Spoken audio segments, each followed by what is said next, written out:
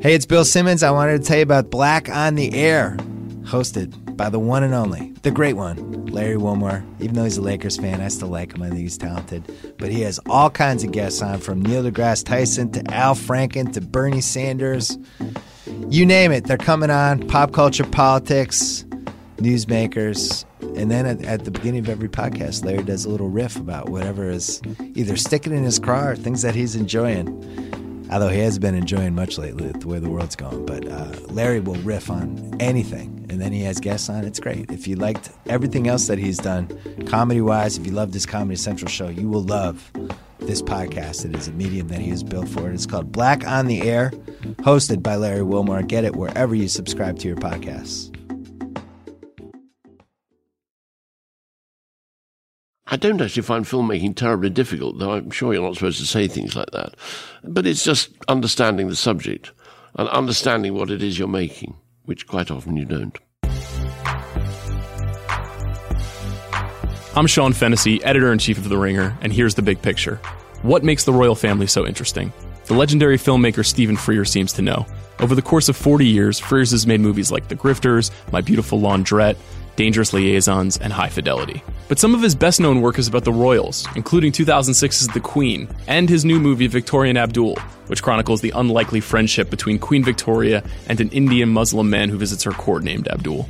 I'll talk with Stephen about his movies and the royals, but first I'm joined by our royal correspondent and the Ringer's culture editor Amanda Dobbins to break down what makes the royals so compelling in the first place. Amanda, thanks for joining me. Sean, thank you so much for having me on this day. Amanda, this is your lane. This is your scene. The royals on film is your biggest interest in the universe. Yes, probably, if you had to pick one. Okay. What I need you to do is explain why the royals are interesting, because to me, they're not terribly. Yes. And even Stephen, who we'll hear in this conversation, doesn't seem particularly interested in the royal family, but maybe in sort of the things that they compel out of storytelling. But for you, why are you interested in these people? The royals, to me, are interesting because they are obviously very public figures. For a lot of history, they're the closest thing you have to celebrities, which is another interest of mine. But they are in a very unique position, which is their entire existence is a public role, but they are also obviously human beings with private lives. And so the stories that I like best about the royals are kind of investigating that tension between who you are in public and who you are in private, and the tension that can inevitably produce. So that's a key element of Frears' movies about this. You know, Victoria and Abdul hits on this a little bit. What are some other films that do this really well, in your opinion? All right, so I've made a list for you. I love a list, as you know. An important thing to note about this list is that there are a couple of things I've discounted from the very beginning for this reason. So there are no Shakespeares on my royal movie list, because Shakespeare royals, which are obviously extremely culturally important, are mostly about history and power. And what we're talking about here is character studies. Okay, so The Madness of King George III. Break it down. 1994 film starring Nigel Hawthorne as King George III. Do you remember who King George III was? I have a vague memory of this film because it was kind of an Oscar bait-ish item in the 90s, but tell me more. Right. He also lost the Revolutionary War, so kind of important on that one. Wow, yeah. Tough sell. And the film is written by Alan Bennett and adapted from the play by Alan Bennett, and is about a period after King George lost the Revolutionary War, and people thought he was losing his mind. And so there was a power struggle of whether he was allowed to be king. And instead of depicting that as a heartrending drama, The Madness of King George III is a comedy. And it's absurdist, and it talks about the idea of getting older and not being able to trust the people around you and not knowing who you are anymore. But it's also really funny, and I think does a good job highlighting the absurdity of the concept of a king, which is a very true thing. That's a great recommendation. I've actually never seen that, so I have to go track it down somehow. It's very funny. Okay. What else? Marie Antoinette, which you had to know was coming. Sure. The Sophiologist of The Ringer. And possibly, I think it's probably my personal favorite Sofia Coppola film, though I don't think it's the best Sofia Coppola film. Why is that movie good? Great. Thanks for asking. Cam Collins wrote a great piece for us about it a couple months ago, and he kind of isolates the role that gossip plays in that movie. And the movie is a very interesting royals movie because it's about a teenager And it kind of shows, again, it's a subversion of this idea of these are very stodgy, boring people, just in crowns who don't say anything. And I think you forget that these people are often very young, are often not prepared for anything that they're supposed to be doing, and in fact, like, probably shouldn't have the jobs that they have. And it also is a very good portrait of what it's like to be a teen girl, which speaks to me personally on top of all of that. It is also very beautiful to look at, and I'm talking about these very seriously, but the frivolity of all of these movies is also certainly appealing to me. Yeah, it's notable that the two that you've highlighted so far are kind of frothy in a good way. Yes. You know, they're not these intense costume-bound dramas that we're used to seeing, right? Yes. So what else? Well, The Lion in Winter is kind of the classic one. That's a little bit more stodgy. It's extremely stodgy, but it's kind of, you can't not include it on a list. Sure. Well, explain what it is. It's a classic film. So it's a classic film from 1968. It's Peter O'Toole as Henry II, Katharine Hepburn as his estranged wife, Eleanor of Aquitaine, and then he has several sons kind of vying for his love and for his power, and it kind of goes back and forth, and that's the tension of the movie. And it's basically Who's Afraid of Virginia Woolf, but with crowns and daggers and stuff. And it's great because it's Peter O'Toole and Katharine Hepburn just acting like crazy. Speechifying, jousting verbally. Just really, really big speeches, and is very fun. And in terms of the power struggle but also the family struggle, that is a theme in many of these films because it's a hereditary monarchy, so it gets handed down from father to son. But this is fun because it has a mother in it too, and that's what I respond to more. Sensing a theme there as well. Yes. So what's number 4? Well, this is my favorite. Okay. I was going in reverse order. Sorry. Oh. Yeah. Okay, this is great. Yeah. The suspense is building. And it's convenient that we're doing this podcast because the Queen. I had a feeling. I think the Queen is exceptional. Me too. One of the biggest reasons I wanted to talk to Stephen is because of how much I like the Queen. Yeah, and it does, that idea of public and private lives is obviously manifested explicitly throughout the film in a very interesting way. Let's explain a little bit of what The Queen is about for those who haven't seen it. Absolutely. The Queen is about the week after Princess Diana was killed in a car crash in Paris. And it is about how the royal family handled that death and what they did kind of publicly to acknowledge it or remember her, and how the United Kingdom responded to Diana's death and the chasm between those two reactions. And then it becomes an exploration of kind of what is the Queen's role? What should she be? Who should she be to her constituents? And kind of what people want from a public figure. It's a very interesting thing, and there's a lot of similarities, again, with Victoria and Abdul and the Queen insofar as there's a lot of imagined conversation. Like in Victoria and Abdul, we know that Victoria kept pretty rigorous journals, and we know that there is some reporting around what goes on inside the court of the Queen, but the writer who Peter Morgan, who I know you're also a very big fan of, is creating a lot of identity and story out of whole cloth, right? He's presuming that Tony Blair would say a certain thing to the Queen and that she would say a certain thing back to him, right? I believe so, though I have to think his sources are pretty good. Mm-hmm. He's made basically a whole late career of making TV and films and plays about Queen Elizabeth. There's The Queen, there's The Crown, obviously, which I wasn't allowed to include because it's a TV show, but I think it's excellent. And then... Well, you've managed to include it. Yes, here we go. And then also, he did a play starring Helen Mirren called The Audience. So I tend to believe that the observations are grounded in fact, but... It's one of those things where when somebody is chronicling something and they get something wrong, people reach out to them and say, you got this wrong, here's the real information. Yes. By now, one suspects Peter Morgan has received all that information. And maybe Stephen Frears too, although possibly not. And I don't think he really seemed to care. Right. And also, Stephen Frears and Peter Morgan had already worked together on a film about Tony Blair. Yes, called The Deal. Exactly. So I just kind of think that they're positioned in a way that they are parsing what's happening and making larger significance out of it. Okay, so wrap this up. Yeah. Do you aspire to the lifestyle of a royal? Like, I can't fully understand why this would be compelling to you, because it just seems like a boring life. No, absolutely not. There's something soothing in its dullness, in that you know the stakes and you know that nothing terrible is going to happen to those people. And you also know, because they're so reserved and emotionally stunted in many ways, that there is going to be nothing terribly awkward or upsetting. It's very controlled, which I'm revealing a lot about myself here, but I find it to be soothing. I have no interest in going hunting or writing.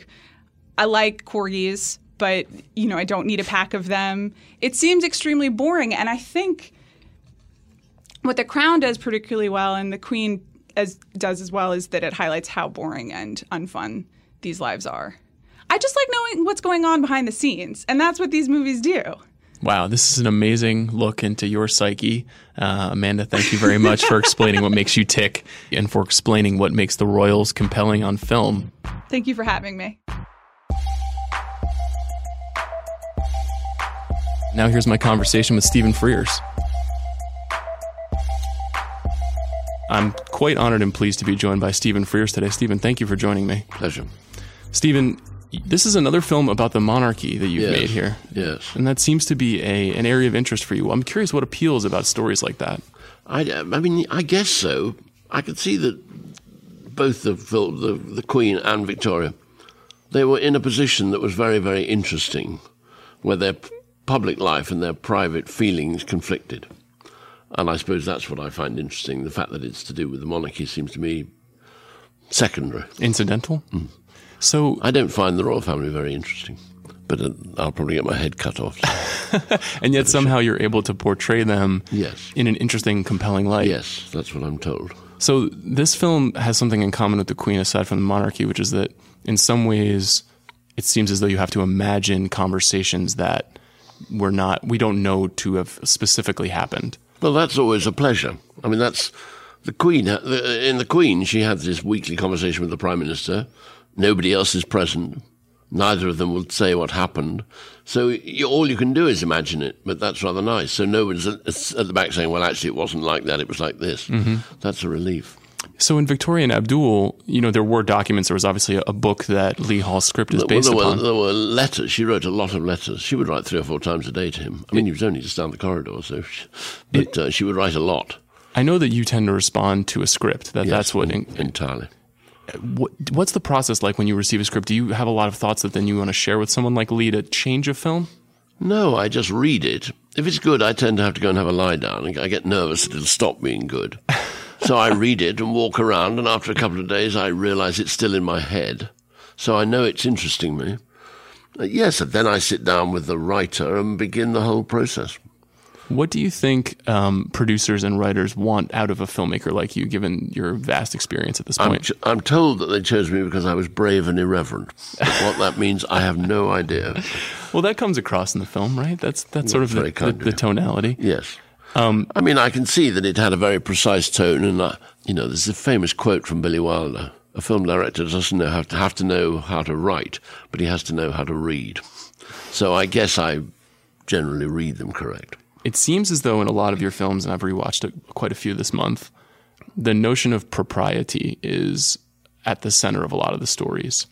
I'm not quite sure I know what that means. Well, in films like Dangerous Liaisons or The Queen or even High Fidelity, where there are these characters and there's this sort of mode of acting that is appropriate in a current setting. And you seem to have an eye for that.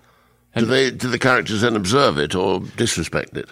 A bit of both, right? It seems like you're moving between those two ideas. Yeah. Is that something that is conscious to you when you're looking at a story? Do you think people see that about your films? I can see that people live by codes, and that a lot of time, all this is nonsense about political correctness. I spend a lot of time breaking the code, and I enjoy the code being broken. That makes sense. Mm. How do you break the code? Well, in this country, you like Muslims. So I wanted to ask you about that. Obviously, that's a theme of the story. Yes. Obviously, Victoria becoming fond of a Muslim character. Yes. And it's quite shocking, but it's not shocking to her in any meaningful way. No, she's more intelligent than that. Is that your interpretation, that Completely. she was an elevated figure? Well, why would she? Well, no, you don't have to be elevated. Why would anybody in their right mind care about things like that? What is eccentric is that your president cares about it and sort of worries about it. You think nobody else in their right mind gives a second thought to it. So you just take people the way they are. This film obviously was started well before the current situation we find ourselves in. It was in the air. And was that something you identified early on? Well, I always found the politics of the film sympathetic. That's to say, a film between a white a very, very powerful white English woman and a Muslim. I always found that, so I found the racial conflict interesting. That was actually, if you think about it, true of My Beautiful Laundrette, which I made 400 years ago. So, in a sense, nothing has changed, except that Daniel Day-Lewis has been replaced by Judi Dench. Much of a muchness. I'm sure he would appreciate that. Dan, I think he'd be flattered. Tell me, when you're crafting a real-life character, or do you feel comfortable taking liberties with their life? Yes. But it's you draw a line. It's entirely arbitrary. I remember, again, on the Queen, the only line we really drew was that she didn't engage in what we called psychobabble. She didn't say, these are my feelings, like we all do. She didn't talk about her own feelings, which I guess is probably correct. But whether she wore brown shoes or blue shoes, I've no idea. Do you like engendering other people to find that psychobabble, though? There was obviously a lot of conversation around the stag scene in The Queen. In The Queen, we had to... Yes, there are a lot of shots of people saying she's doing this because her father died. I mean, there's a lot of psychological explanation having to be done round the back, as it were. Yes. There's a little bit less of that in Victoria, but you do have characters talking about her all the time. Yes. What is it that is compelling about Victoria to you? She was so ridiculously powerful and ruled over all the people in the film. I mean, she simply was the most powerful woman in the world. When I was a child, the map was 75%, a quarter of the map was pink, and we British owned it, and she was the leader of we British. I don't know who stopped being the emperor. I think probably George V must have stopped being, or maybe George VI was the emperor until independence. So I don't quite know when the empire formally came to an end in India and the person in England stopped being called emperor. I suspect George VI was an emperor. There's something interesting, though, because she does seem to have, obviously, a great distance between a lot of her subjects. You know, that's not something that we see quite so much in real time. But her reign does sort of mirror Elizabeth's in terms of length. And I wonder if that's interesting to you. Yes. I don't know quite what that means. They just were these sort of rather remarkable women. I mean, Elizabeth, you know, I'm not a fan of the monarchy, but I can see that Elizabeth has done a rather good job. I'm prepared to acknowledge that. Have you heard much from the monarchy since you've made, I mean, this being the second film? Nothing, not a word. They don't, you must understand that they are semi-divine. They rule over us. You know, they don't, it's not like that. I mean, I didn't expect to hear. You said something interesting after The Queen about how you understood when you came to America that you were a subject and not a citizen. Well, I remember learning that. And you used to say in the passport about Her Britannic Majesty's subject, you know, would you let him in? And you suddenly think, well, these people are all citizens. Why can't I be a citizen? I think probably it's changed. I think by now I've become a citizen. But that is what I wanted to ask you. Hearing the word subject was quite startling. But maybe it's changed. Has anything in recent British political times changed that feeling? No. No Brexit or anything like that? No. Brexit's nothing to do. It has its own ridiculous problems, but that's nothing to do with it. No, I don't know when I stopped being a subject, but I have a feeling it happened. Perhaps they sneaked it in without telling me. So, what is the difference between working with someone like Judi Dench and Ali Fazal, who you've not worked with before? And who is a younger actor, obviously. Well, there's all the difference in the world. I mean, underneath it all, they've both got talent, but Judy's an enormously experienced woman and kind, protective, thoughtful. You know, Ali's a child. I mean, he does it all, you know, like you would expect a boy to, with a great deal of enthusiasm and freshness. Does anything for you change in terms of how you communicate with an actor like that? No. Say less and less. I hardly talk to Judy. Sometimes I'll say something, and she says, "Oh, you mean act better?" I say, more or less, yes. Well, that's easy to do when you're an amazing talent, right? Well, or when you know somebody that well. How has your attitude towards making films changed over the course of 40-plus years? Well, I've got older, so it's more burdens. You know, it's like, I mean, you know, we're just releasing this film. You just look at the sort of mountain it's got to climb. What are some of the other burdens that you see in front of you before you take on a film? Making the film, of course. trying to understand. I tend to make films about things I don't know anything about. So I have a lot of education to do, of self-educating to do. But I enjoy that very much. I don't find that particularly burdensome. I don't actually find filmmaking terribly difficult, though I'm sure you're not supposed to say things like that. And everyone thinks you should be, broken-backed. But it's just understanding the subject and understanding what it is you're making, which quite often you don't. What keeps you motivated to keep making films? I mean, it's very, very enjoyable. Listen, you get to invent a world. You get to invent the world in which the world is then invented. I work with very, very clever people. I notice that I do less and less. They do all the work. That's interesting. It's interesting. People say, well, what do you do? And I say, well, I do the thinking. There's a little thin seam of stuff that I can see that I do that no one else, that I take responsibility for. But, you work with such brilliant cameramen and designers and costume designers. They're all formidable. And you eventually work out a way of conducting a conversation with each one of them.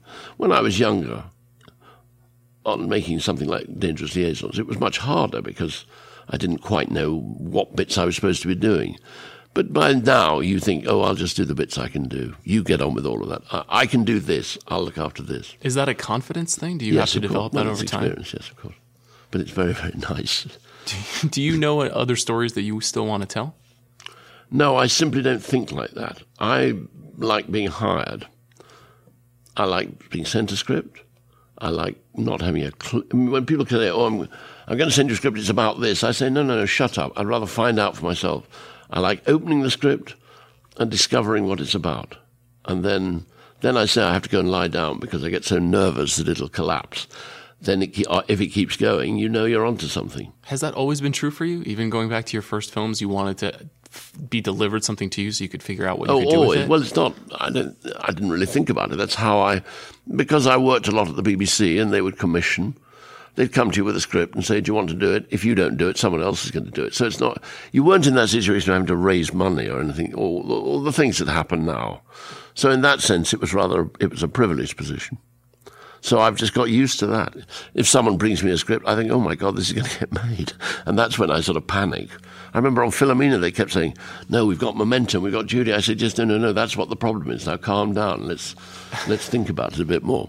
So, I've never had that I've sort of scarcely ever had that problem of having to raise money and sell things which I have no talent for at all. What do you make of the award season work that has to be done? I live in England. I live a long way away. But you've been nominated many times. Your actors have been nominated many times. It's very flattering, but that doesn't mean you should take it seriously. Fair enough. So how do you figure out what you're going to do next? I got sent a script, which I liked. No, I've got into television. I'm really cheerful. I'm going back to make a television film. I would put money on it. It's the best thing being done in England. Really? It's a really, really good script. I've got Hugh Grant and Ben Whishaw. It's a terrific story. It's very, very funny. I'm like a child. I'm so happy. Your career has been dotted. You've done plenty of television through the years. And yes, but I don't. You use your finger as though they were troughs. I think of them as the peaks. Should they go higher? No, I just am absolutely thrilled. And I'll bet nobody's making a better film. I remember when The Laundrette came out, you just thought, oh, no one's got a film as good as this. Interesting. So to me, poverty was always a source of great strength. What do you make of how people receive television versus film now, where they see your films? Does it matter to you if it's in a theater or not?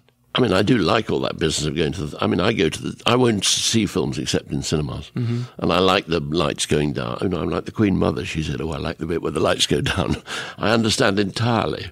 But I have made a lot of television, and it's just that's the way it is. Now there are a lot of original films that go to, say, streaming services, and they never get a chance to appear in theaters. I haven't sort of come across that. I mean, I know what you're talking about because of the row at Cannes, but I haven't come across that yet.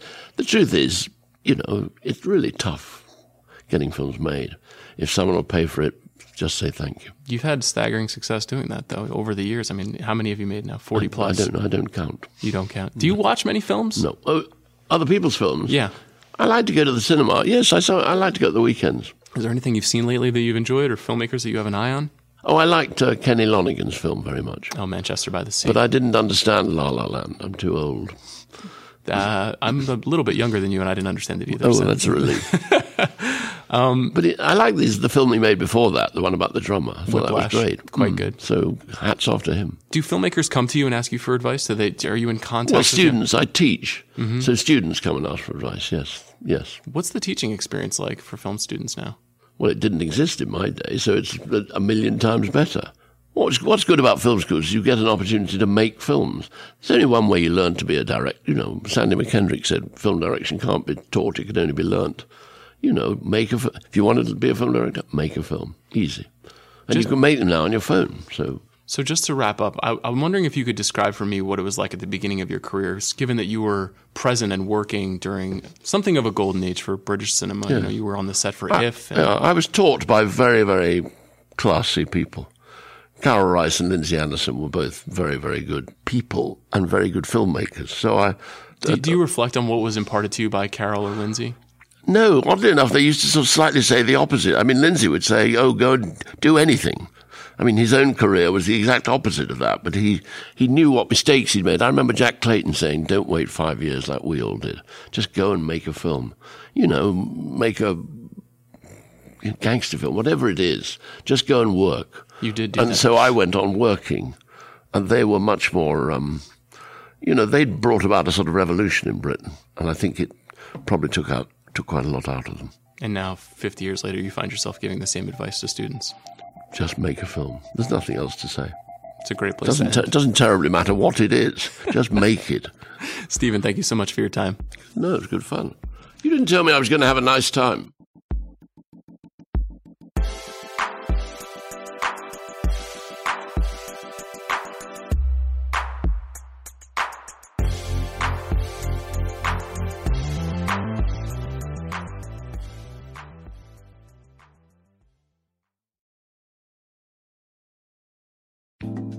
Hey, it's Bill Simmons. Wanted to make sure you subscribe to The Watch with Andy Greenwald and Chris Ryan, two longtime friends who have had this podcast since 1973. Yeah, that's how long. It was even before podcasts they were having this. These guys spent their whole life arguing with each other. And now we just record it and they go at it. They talk about everything pop culture. It is one of the most popular pop culture podcasts, especially valuable during Game of Thrones season. But they'll argue about movies, music, TV, you name it. The Watch, one of the best pop culture podcasts on the internets. Subscribe now, wherever you get your podcasts.